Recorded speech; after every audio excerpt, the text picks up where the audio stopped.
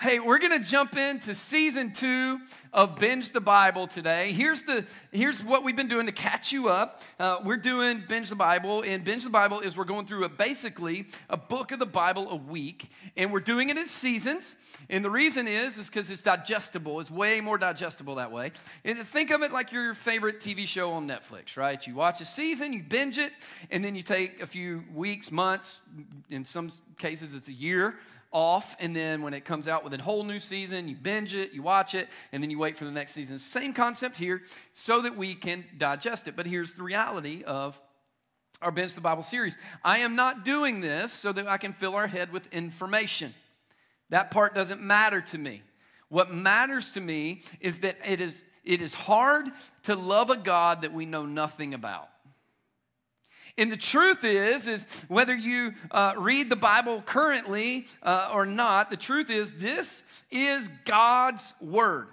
If you want to know God, read His Word. You want to know His heart, read His Word. If you want to know His character, read His Word. If you want to know His intentions, read His Word. Everything we go through in life, it can be found in His Word.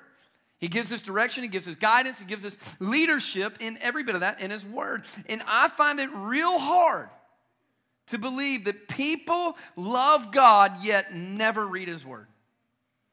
And so my hope in my heart is to get us to a place where we know His Word, we understand His Word, and now each week is not to supplement His Word. So you need to go back and read it because we go over like the overarching idea of it all. I give you the understanding and the history and the culture and the context, but when you go back and read it, and you know all that, man, it changes everything. And so we do a book of the Bible a week, except this week, where we're doing Numbers and Deuteronomy this week. So you're going to want to take notes, but there's a reason. Deuteronomy, you can run through and understand real fast. So we're going to hit that at the end of today because it brings Numbers to even more understanding. Here's what we need to know before we jump into it is this. Watch. The Bible was not written to you. It wasn't written to you, but it was written what? For you. It was written for you. Here, it's the same thing as this, right? If I write my wife a letter, and you grab that letter, right? You can't read it with the same sentiment that I wrote it. Why? I didn't write it to you. I wrote it to my wife, the love of my life, right? But there may be things in there that you read and you're like, oh, that challenges me. That makes me better. That helps me. I understand that. There's things in it for you, but it wasn't to you. It's the same thing with the Bible. And if you don't understand that, then we will cherry pick scriptures to fit our lifestyle instead of getting our lifestyle to fit the scriptures. And so we got to understand that some of these scriptures, and I'm just going to be honest, that I hear people quote all the time in order to villainize other people, other genders, other places in life. Can I just be real? They are taken so far out of context. And the reason is because we don't understand the culture, the context, or the history of what's being said and who it's being said to and why it's being said. Wouldn't that help a lot? Wouldn't that help a lot? It helped me a lot, and it does help me a lot. So we're going to go through that as we jump into the book of Numbers today. Now, when we left off season 1, recap, we were in the book of Leviticus, right? Exodus was the Israelites were in slavery to the Egyptians. God brings them out. That's what's called an Exodus. Brings them out through all the plagues and all this other stuff. Brings them out into the wilderness. Moses is leading the first Pentecostal church of Israel is what I like to affectionately call it. Or the Israelites leads them out. Leviticus comes along, and a lot of people, as we were getting up to Leviticus, were like, Pastor, I can't wait for Leviticus. I really need you to break down Leviticus. Leviticus makes no sense. It's a lot of rules and regulations and laws, and it doesn't have anything to do with me, and I got to sacrifice a cow to do this and a rabbit to do that, and it just doesn't make sense. And then we looked at Leviticus, we understood, here's the basis, living for God looks like something. It just looks like something. There's something to do it. In the whole book of Leviticus, it begins with Moses outside of the tabernacle. What was the tabernacle? It was the place that God had constructed so that a holy God could what? Dwell with who? Unholy people. And so this place is constructed so that a holy God could dwell with unholy people. And what happens? Watch this. Moses, the leader of the first Pentecostal church of Israel, all of a sudden can't go in. Why? Too unholy. So how do we fix it? Laws. regulations. Sin costs something. Something has to pay for sin. Now, we know that we live in the era to where Jesus paid for our sin.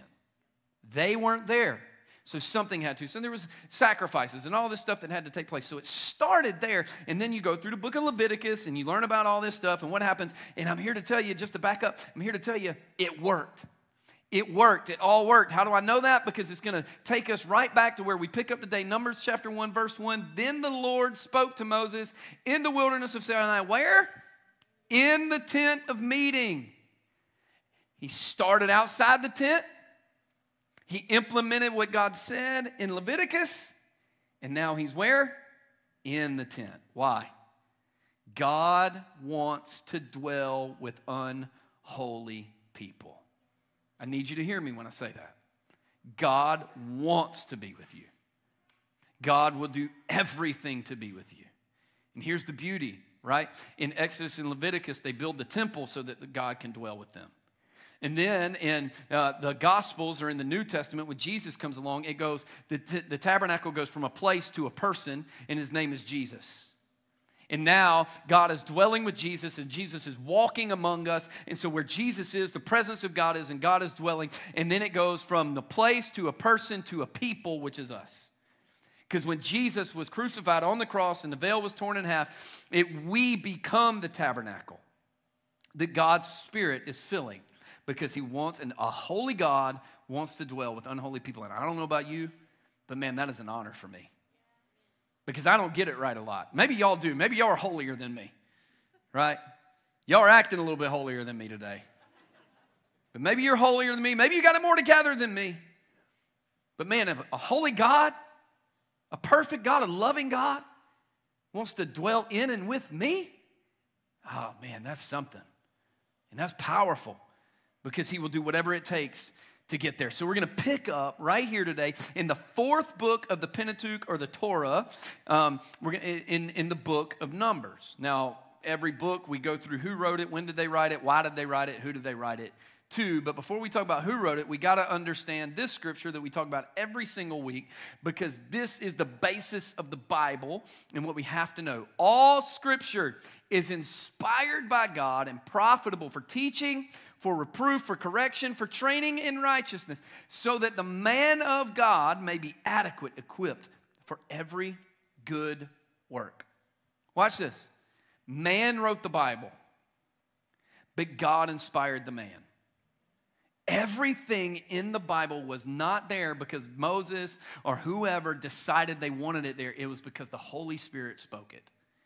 It was inspired. All scripture. That means every scripture that you don't want to listen to. Come on, y'all. Every scripture you agree with, every scripture you don't agree with, every scripture that's hard to read, every scripture that's easy to memorize, right? All scripture is inspired by God, which means it is supposed to be there, and it will always do one of these things. It will be profitable, which means it brings a bottom line increase to your life for teaching, for reproof or correcting your life, for going, hey, being kind of a sorry husband right now. And that's why those scriptures start popping up in your life. Or you're being kind of a sorry friend or a leader or what. That's why those things. For training in righteousness. In other words, teaching us how to live in right relationship with God. Scripture will do that. Why? Because it's all inspired by God, and a holy God wants to dwell with unholy people, and so he's trying to teach us and help us get to that place. So Numbers, who wrote it? Moses. He's becoming quite the author at this point. Every book of the Bible that we've been through to this place in time in the Binge the Bible series has been written by Moses. I hope he's getting a good residual check by these things. Moses wrote the book of Numbers. Who was written to? The same people that Genesis, Exodus, and Leviticus was written to, Israel, the next generation. Why? To teach the blessings of obedience and the consequences of disobedience. That's going to be the overarching theme of the entire book. Now, here's the deal. I know that this topic today, this purpose today, is taboo. Because we're supposed to be able to do, say, and think whatever we want with no consequence whatsoever. And that's how we live today. I can say what I want. I can do what I want. I can treat you how I want. You can't do anything about it. That is fairy tale. That is not real life. That is living a video game in real life today. And the truth is, you can't say, do, or think whatever you want. Well, you can think whatever you want. Just some of it needs to stay here. But you can't treat people however you want without consequence. There's going to be a consequence. And some of them are good blessings, and some of them are bad consequences, right? If I run full on with all that I have, head first into a brick wall, one of two things is going to happen. I'm either going to have a busted head or the wall's going to be busted. Depends on how hard you think my head is. But the truth is, there's consequences for that. And I can't look at that wall and go, you can't do that to me. It's just life. Are you with me? And what they're saying is, and actually the teaching and the ideology of the fact that there is no consequence for anything that we do is contrary to the kingdom. It's contrary to the kingdom and the way of God. There are blessings for obedience and consequences for disobedience. It was written in around 1446 to 1406 BC. So you can kind of start lining this stuff up as you're taking your notes. Now, here's the book of Numbers. I'm going to give it to you in one sentence, but then we're going to break it into 4 sections. It's really this idea of how you take a 12 to 14-day journey to a promised land and turn it into a 40-year detour. That's really what the book of Numbers is all about. And we're going to look at what that looks like. So here's the 4 sections. Number 1, Israel is counted. And there's reasons you need to know all this stuff. There's people still today, we celebrate the fact that this summer we had more people walk through the doors of Radiate Church in the summer of 2023 than we have in the history of 12 and a half years of this church. Come on, somebody. I celebrate that. I'll celebrate numbers until the day I die because every number is a soul and every soul is going somewhere. Come on. And I believe you should celebrate that. And for the people that don't believe you should celebrate that, there's literally a book called Numbers. Yeah, but we shouldn't count people. Well, the first thing that they did in the book of Numbers is what? They counted people. They counted people. They literally took a census. In fact, it says it like this. Numbers 1, 2 through 3. Take a census, or count all the congregation of the sons of Israel by their families, by their fathers' households, according to the number of the names, every male, head by head. First thing they did. First thing they did. Very simple. From 20 years old and upward, whoever is able to go out to war in Israel, you and Aaron shall number them by their armies. Here's what they were doing. What is the importance of knowing how many people are in your army? What is the importance of knowing that? You have to know how many people are in your army to know how strong your army is. Because the stronger your army, the better you fight, the different ways you fight. If you're a smaller, weaker army, you have to do more finesse and more tactics and spread things out. But if you got a lot of people and you got a strong army, you can go in and you can strong arm everything. They had to know how to fight when they came up against things. Here's what they did. They literally counted the people that were able to serve, that were called to serve. Watch this. And he puts them in their armies. What does that mean? In the place that they are best suited to serve. Can I tell you what this is? The way the modern church works today is literally Numbers chapter 1.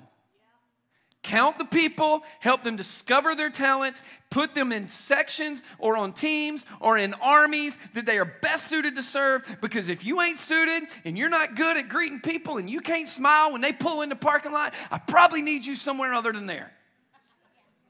Praise the Lord. Because I don't know about you, but if I'm in Israel and this man can't hold up a sword, I don't need him carrying a sword. Are you with me? They needed to know who was talented enough to carry a shield, who was talented enough to hold a sword. They needed to know who was a good cook that could feed the armies, who could take care, who were the medics, who were the call-outs, who were the ones that played the trumpets for the call of war or the end of war. You see, who were the generals, who were the leaders. Why? Because you got to know what you're fighting with. And you got to know who you're fighting with. And can I just tell you something? Some of us have got to understand that if I want to take ground with this army, man, I got to be a part of the army that I'm supposed to be in. I got to be a part of it. I got to carry a shield if I got to carry a shield. I got to swing a sword if I got to swing a sword. I got to do what I got to do to take ground because I'm called to be a part of this army, and that's what I'm going to do. That's what I'm a part of. And that's what I love about this. And as they counted, they realized that the men that were able to fight as they broke them up was about 603,550 people. That's a big army. I know when you read and you hear about, if you're anything like me, and you hear about the wilderness and you hear about the Israelites in the wilderness and all this stuff taking place, I didn't think it was that many people for a long, long, long time. It was kind of like, hey, me and the couple hundred people that I worked with when I worked, at other places, or maybe it was me and the barista at Starbucks and whoever, and we were just kind of out in the wilderness. I had a small picture in mind. But just the people that were in the armies was 603,550. Now, if you count all the people under 20 years old, because you got to look at the parameters, under 20 years old, and then you count the women, and you count the Levites, who were not included in that, because the Levites, their whole job was to what? If you go back to Leviticus and Exodus, their entire job was taking care of the temple. That was their entire job. They were the priests. So you count the Levites, you count the women, you count the people under 20, you got over 2.5 million people wandering around in a wilderness. Now you understand, now it begins to make sense why Moses had to be dependent on God's word and what God said and nothing else. Now you know why it took a special man to lead these people out of the wilderness. And here's what I love about this first section is this. Sometimes we have to step back from our situation and count everything God has done for us so that we understand what's on our side. Often we'll get through a circumstance and we will not take a census of everything God's brought us through. And so now we enter the next miracle and the next moment and the next season in entitlement. God, you should. No. God doesn't have to do anything. God gets to do everything. And he can do what he chooses to do. But when I don't take that census, then I'll walk into it expecting God to do what I want him to do, not what he wants to do. And I'll forget everything he's already done for me in life. I'll forget that he's already pulled me out of the pits of hell. I'll forget that he's already saved my marriage. I'll forget that he's already pulled me from the way that I used to be. I'll forget that he cleaned up my mouth. I'll forget that he cleaned up the fact that I was a man of no integrity. I'll forget all of those things. Why? Because I haven't taken my census. It's important to count who's on your side. Let me just preach for another minute and then I'm going to zoom through the rest, okay? In Isaiah, there's a vision. And there's a vision after King Uzziah dies. And when the vision happens, it says that they saw the Lord sitting in the temple. And it says the train of his robe. If you don't know what that is, think of a wedding gown. In the flow, the train that comes off from the back, that's the train of his robe. The train of a king's robe, the train of God's robe filled the entire temple. Why does that matter? This is where culture comes in. Because in that culture, in that history, in that time, every time a king defeated another army, he cut off a piece of the train of the robe of the defeated king's robe, and he attached it to his. So the more victories he won, the bigger the train of his robe was. I don't know if you're grabbing this or not. But when the train of his robe fills the temple, what he's saying is that man's got so many victories that you don't even know about, that the entire train fills an entire temple of a place where he wants to dwell with you. You don't have to fight a victory that he's already won. I don't know if you get it or not, but he's already won. You get to walk in his victory. And when you take the census and you know who's on your side, you fight different. Some of us go to fights like we're already defeated. I can't go to a fight that's already defeated whenever I serve a God that's already won. When I serve a God that's already won. When my life has been replaced with his life and the train of his robe fills the temple. Section 1, Israel is counted. Section 2, Israel packs up their U-Haul and moves. Israel's going somewhere else. So up to this point, what has happened is they've started up here in Egypt. They've made their trek across the Jordan or the Red Sea. They come down this way, and they're hanging out right now where we're picking up the story in Mount Sinai. This is where they are. They're in Mount Sinai. Now, looking at this, you may go, wait a second. Jericho's up here. So why in the world did they go the long way? You ever done that, taking the long way and then get there and be like, there's a much shorter way to get there, right? Like, they could have just walked straight across, right, and went to Jericho up here. Well, if you go to Exodus 13, it tells you why they couldn't do that. And it says, because if you cross the land of the Philistines, they would get so terrified, they would turn and go back to Egypt. So I have to take you down here because they are not ready to walk through the adversity of the Philistines. Some of you are sitting back today and you're wondering why God's got you on the long path. Why didn't you promote me faster? Why didn't this happen faster? Why haven't I gotten my miracle faster? And the reality is because if you walked into that and you saw the enemy that was staring you down at the place of your promotion, you'd turn around and run back to the person that you were. You couldn't handle it. You couldn't take it. Sometimes we need to thank God for the long route.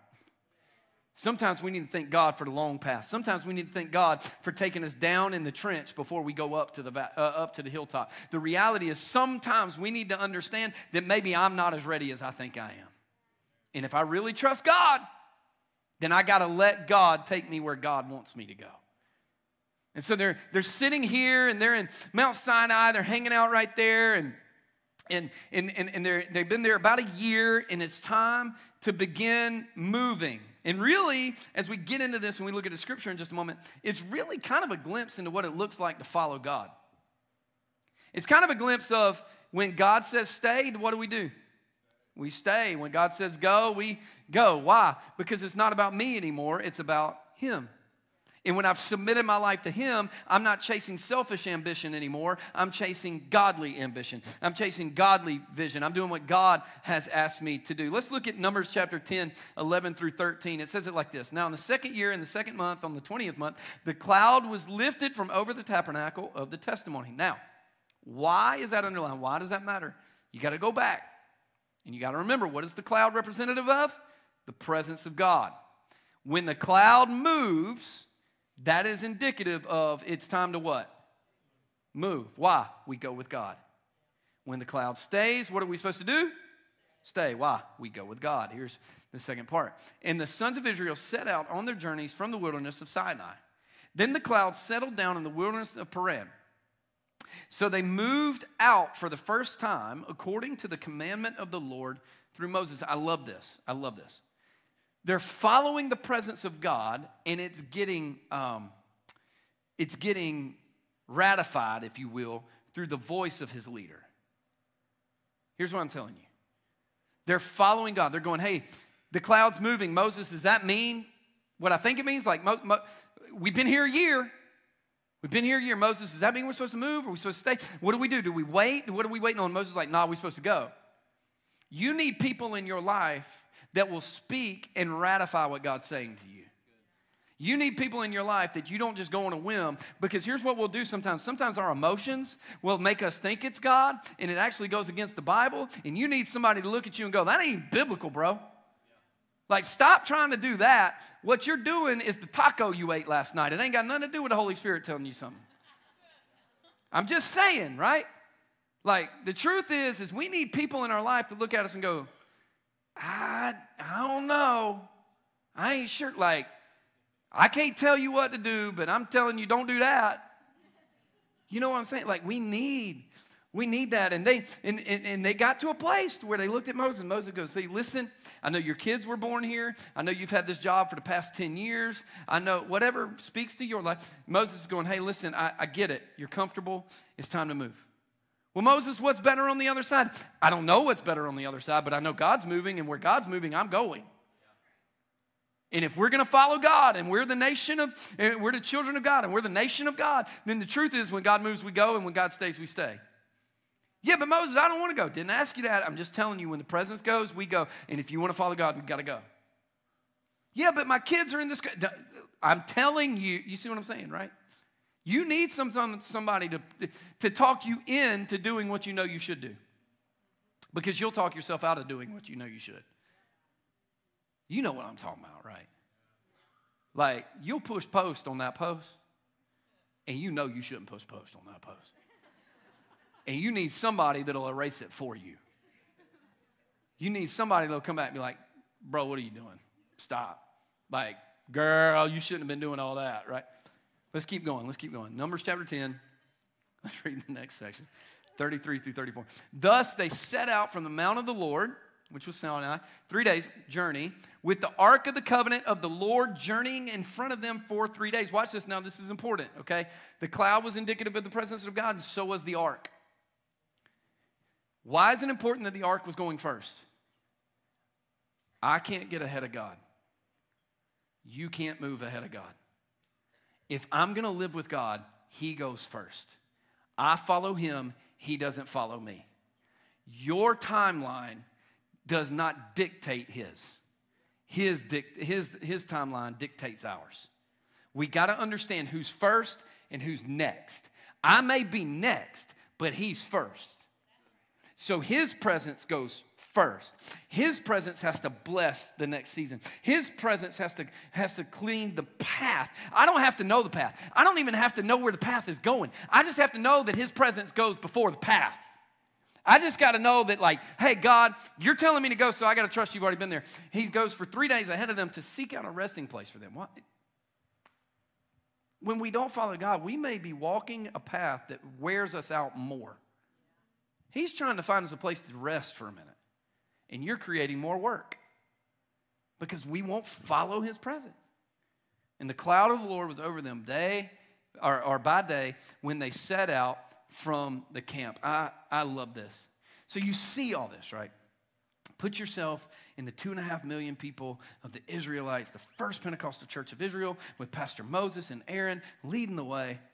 Aaron. All this stuff's going on. You would surely have no complaints, right? God is providing. God is taking you out of Egyptian slavery. He's got a cloud leading you by day.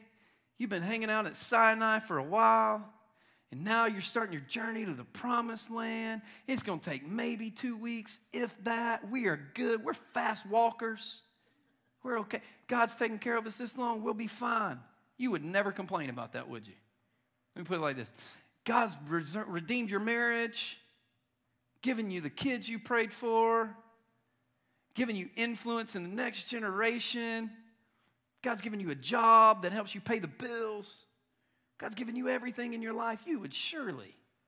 God's given you a great church to belong to, and life groups to be a part of, and a church to serve, and a community to love, and a husband, and a wife, and die. You fill in your life. Surely you'd never complain, right? You got no complaints. The Israelites would never complain. Surely they wouldn't do that. Now the people became like those who what? Complain of adversity in the hearing of the Lord. And when the Lord heard it, his anger was kindled. God never gets mad. God could never get mad at me. Listen, when we don't take a census of everything and understand everything God's brought us from, we'll be ungrateful for everything he's taken us to. They didn't understand the blessing they were living, man. God was with them. He was blessing them. He was taking them to the land of the promise. And they're like, I just wish I could have a state. God, I know you've given me enough money to take care of my family, but how dare you ask me to give anything else? I need more. Give me more. I need this. I know you gave me the wife I prayed for, but she ain't exactly acting like it now. Y'all play like y'all hadn't thought something. Flip it to husband if you want. I don't care. Right? God, I just want to make a difference in this world. All right, go serve your church. No, not like that. Let's be for real. This is real life stuff.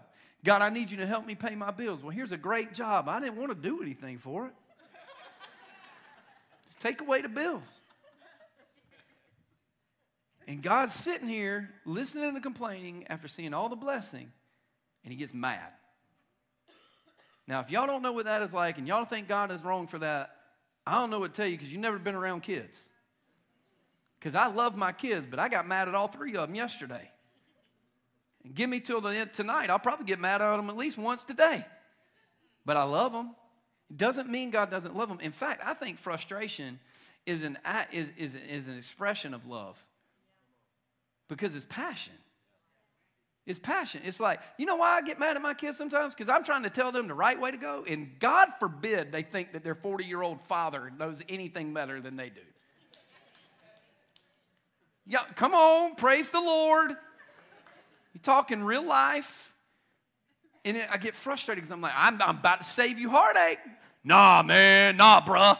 And I get mad. His anger was kindled. Why? He's trying to save them. He's trying to help them. He's like, no, they're like, nah, bro, that ain't enough. Hopefully they didn't say that. I wish that word would disappear, by the way. His anger was kindled, and the fire of the Lord burned among them and consumed some of the outskirts of the camp. Can you imagine? You're walking with the cloud, complaining, and all of a sudden, I fell into a burning ring of fire. The outskirts start burning, man. I'd be like, God, my bad. I was just kidding, man. You do you, boo-boo. We good. Like, great day. This is the truth of Scripture. And then the people cried out to Moses, help! I'd have looked at him and been like, you get what you asked for. Moses prayed to the Lord, and the fire died out. So the name of that place is called Taberah, because the fire of the Lord burned among them. Sometimes, when we're ungrateful, God turns us over to what we're ungrateful for. God, how dare you leave me in this wilderness? How dare you take me to long ground? How dare you leave me out here? How dare you make me depend on you? Okay, fine. I'll let you depend on you, but don't cry to me when it gets hard. And it will get hard. And it will get tough. And it will get difficult. Here's how I sum up section 2. Be careful what you ask for. You may just get it. Be careful what you ask for. You may just get it. And that's for all of us. And then we go to section number 3. So Israel's counted. Israel moves. Now, a shocker, Israel rebels. I've never seen this before. Just go read Genesis, Exodus, and Leviticus, and you'll see this over and over. Watch this. If you don't learn from history, you are bound to what? Boom, Israel rebels. Again, and again, and again, and again. Watch this. Then the Lord spoke to Moses, saying, send out for yourself men so that they may spy out the land of Canaan, which is the promised land, which I am going to give to the sons of Israel. You shall send a man from each of their father's tribes, every one a leader among them. Send the top leaders out to spy out the land. What does he say? Which I am going to give to the sons of Israel.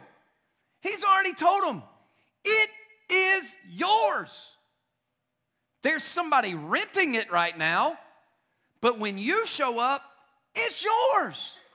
He's telling them, just go see. He is nice enough to give them a glimpse of the promise that they're about to walk into. Now watch what Moses says to them, right?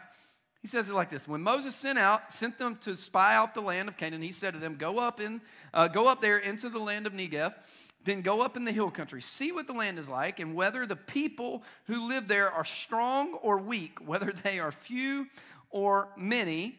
How is the land in which they live? Is it good or bad? How are the cities in which they live? Are they like open camps with fortifications? How is the land? Is it fat or lean? Are there trees in it or not? Make an effort.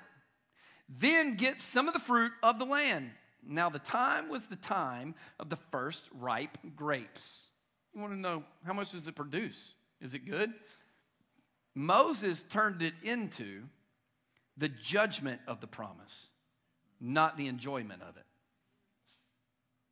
Moses said, go judge if we can actually have what God says we can have. How many times has God told us something in Scripture, on a Sunday morning, through a sermon, in your prayer time, in your life, through a spouse, through a leader, through a mentor in your life, a spiritual father, spiritual mother? How many times has God told us something we've gone, I don't know, let me judge that so I can see if I can actually have that? And God's going, I didn't ask you to judge it. I asked you to enjoy it.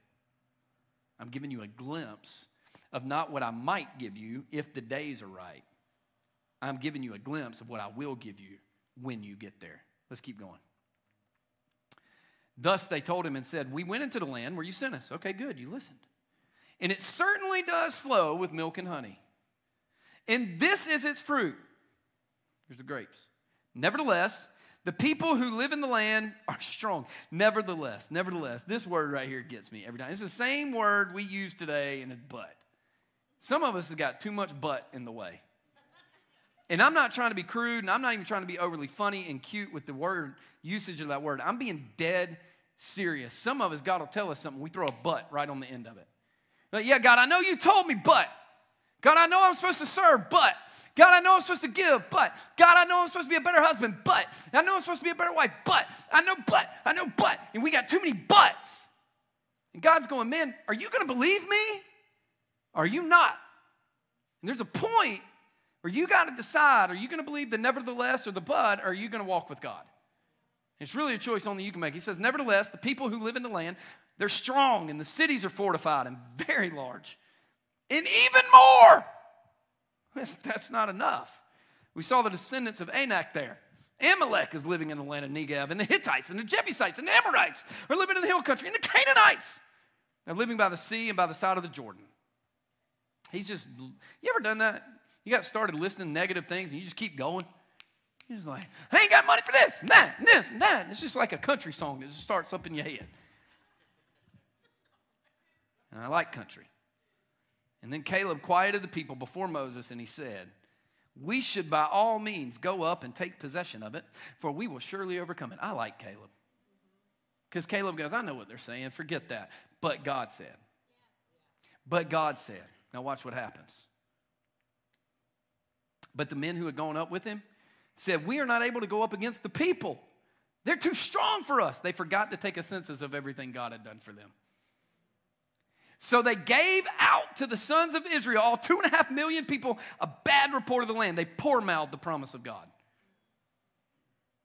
which they had spied out, saying, the land through which we have gone, in spying it out, is a land that devours its inhabitants, and all the people whom we saw in it are men of great size. There also we saw, and just to add to it, we saw Nephilim, giants. The sons of Anak are a part of the Nephilim. And we became like grasshoppers in our own sight. Get that?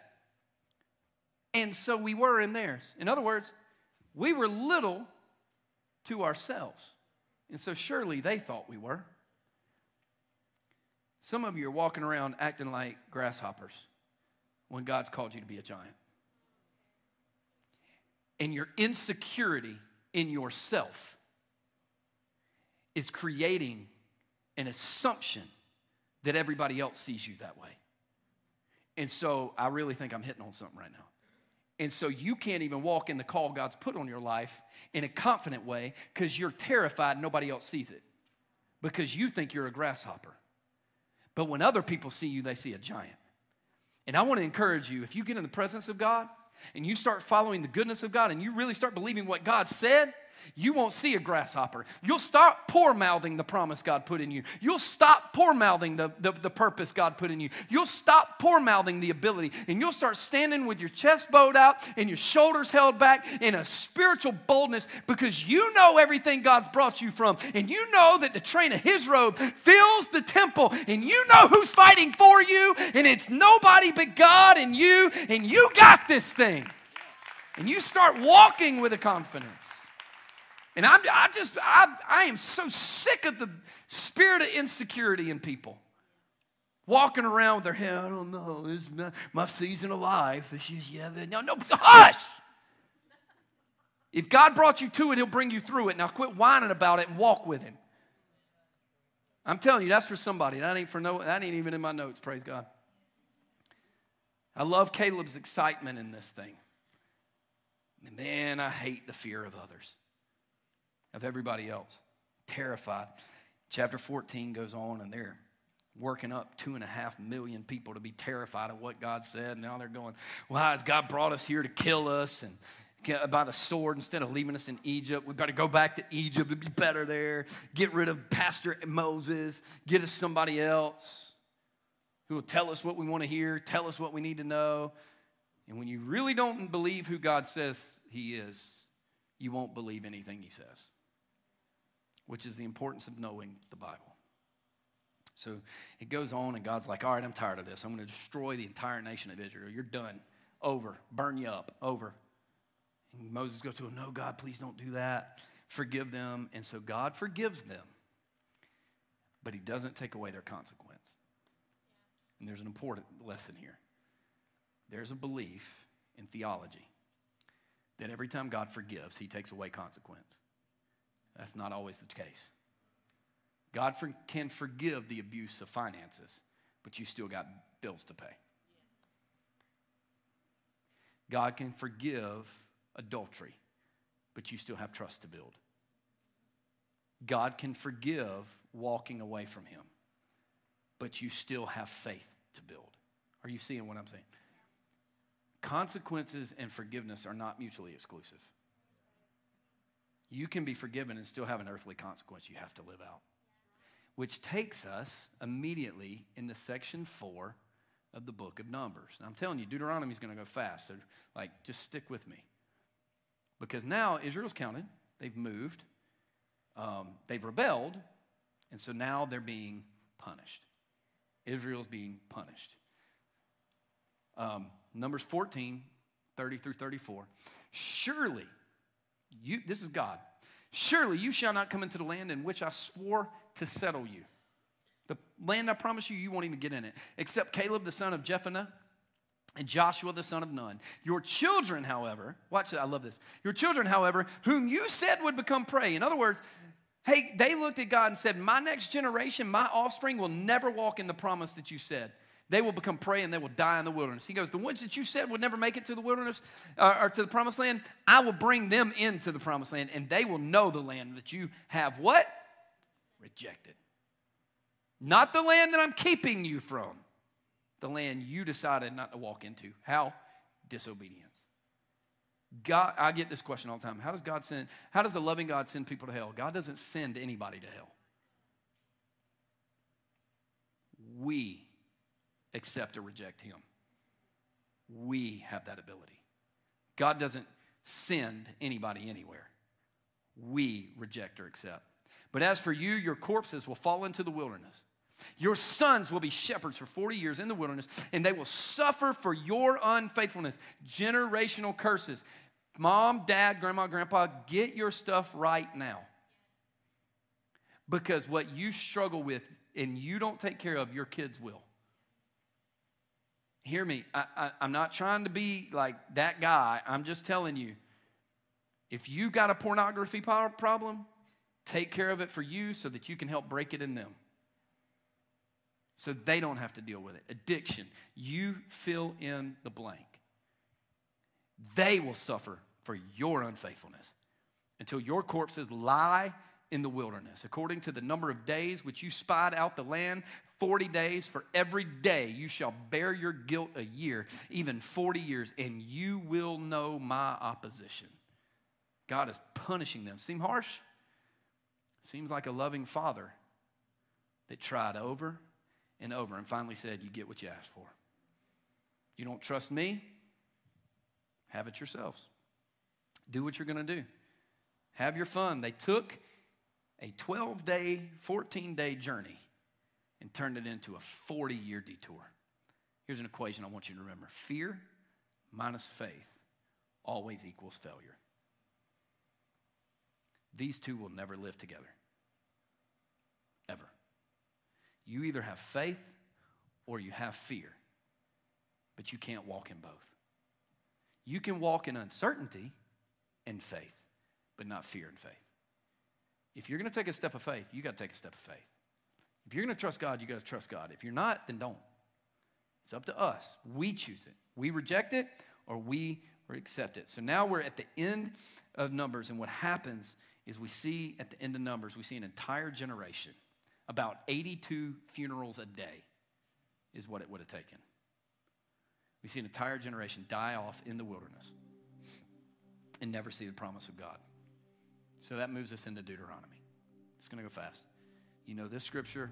Before we go into who wrote it, you know it was inspired by God. It was written by Moses. Shocker. Written to Israel, the next generation. Shocker. Here's why. To teach history so they don't repeat. For the literal love of God, do not repeat with your moms, dads, grandmas, and grandpas did. Is what's happening. It was written in 1406 BC. Deuteronomy literally means copy of the law or book of remembrance. This is why this one's quick. It's a recap of everything. He's recapping the Torah. He's recapping their history. He's recapping everything that happens. And it all happens right here in the wilderness to the east of Jericho, right around in the Moab wilderness right there. This is where the book is at. Hi's recapping everything. And it's basically, honestly, it's just 3 farewell speeches of Moses. Chapters 1 through 3, the first speech is his history class, history review. He's recapping the last 40 years. Here's what's been going on. Here's how we were in slavery through the famine, and then what fed us, eventually enslaved us, and then we had to get out, and God did these great things, and then we went to the wilderness, and this happened, and then we were cast to the wilderness for 40 years, because for 40 days they spied it, and then they had no faith, and fear minus faith equals failure, and he's teaching them all this. Why? Because what you don't learn from history, you are bound to repeat. You're bound to repeat.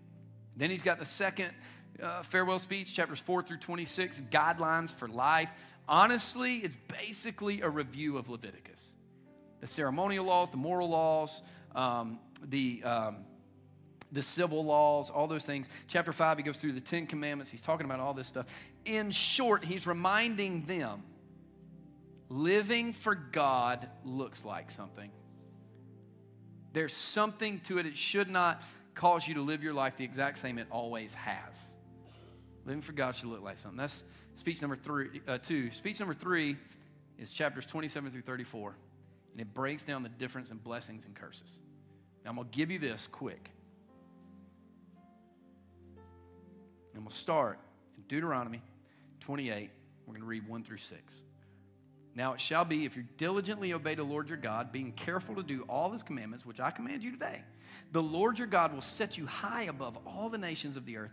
All these blessings will come upon you and overtake you if you obey the Lord your God. Blessed shall you be in the city, and blessed shall you be in the country.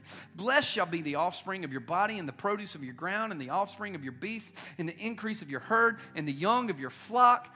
Blessed shall be your basket and your kneading bowl. Blessed shall you be when you come in, and blessed shall you be when you go out. I don't know anybody in the room today that would go, I don't want all those blessings. In other words, he's going, if you obey God, everything in your life will be blessed. It's an easy concept. It's easy. Easy algebraic equation. And then he goes to the next part, 15 through 19. He says, but it shall come about if you do not obey the Lord your God to observe and to do all his commandments and his statutes, with which I charge you today, that all these curses will come upon you and overtake you. Cursed shall you be in the city, and cursed shall you be in the country. Cursed shall you be in your basket, in your kneading bowl. Cursed shall be the offspring of your body, and the produce of your ground, the increase of your herd, and the young of your flock. Cursed shall you be when you come in, and cursed shall you be when you go out. Why is that important to know? It's Old Testament, Pastor. Yep. Living for God looks like something, guys. And God never asks for perfection, but he does ask for obedience. And he goes, if you're obedient, there's blessing with obedience. And what happens is in chapter 30, God is pleading with the Israelites. Or Moses is pleading with the Israelites, please get right with God. Please get right with God. With everything you have, please obey. Verses 19 through 20, he says it like this. I call heaven and earth to witness against you today that I have set before you life and death, the blessings and the curse. So choose life in order that you may live, you and your descendants, by loving the Lord your God, by obeying his voice, and by holding fast to him. For this is your life and the length of your days, that you may live in the land which the Lord swore to your fathers, to Abraham, Isaac, and Jacob, to give them. Here's what he's saying, please, and this is what I would say to you, please obey God. There will be temporary blessing from things in life, but please obey God, because there's eternal blessing when it comes from God. Chapter 31, Moses installs Joshua as the new leader, and then Moses goes to a place named Mount Nebo. This is important. And as he's in Mount Nebo, he's dying. He's no longer the leader. And he has a direct look just to the front right to Jericho. What is Jericho? The promised land. Why is that important? Moses is never able to enter the promise that God gave him.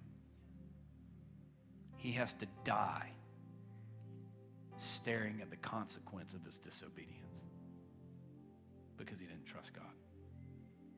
In fact, if you were to go today, this is what it would look like. This is a friend of mine, Pastor Dean Herman, took this picture standing on Mount Nebo. And somewhere over in here, just over the Jordan River, is Jericho. That is the site where Moses died. Going, God, there's a difference in blessing and curses. And I got it wrong a lot. But I'm begging you, help them get it right. Don't let anybody else die in their disobedience like I am. Complaining is counterproductive. It's going to get you nowhere. Disobedience always equals consequences. And obedience always equals blessings. It's our job. It's our responsibility. And that is why Christianity is not a religion of rules, but it's a lifestyle of a relationship. Because I want to be obedient to the God that loves me, to the holy God that wants to dwell with unholy people. I want to pray with you. Thank you for hanging with me for a little while longer today, because I just believe there's some things in the Bible that I can skim over, but I can't.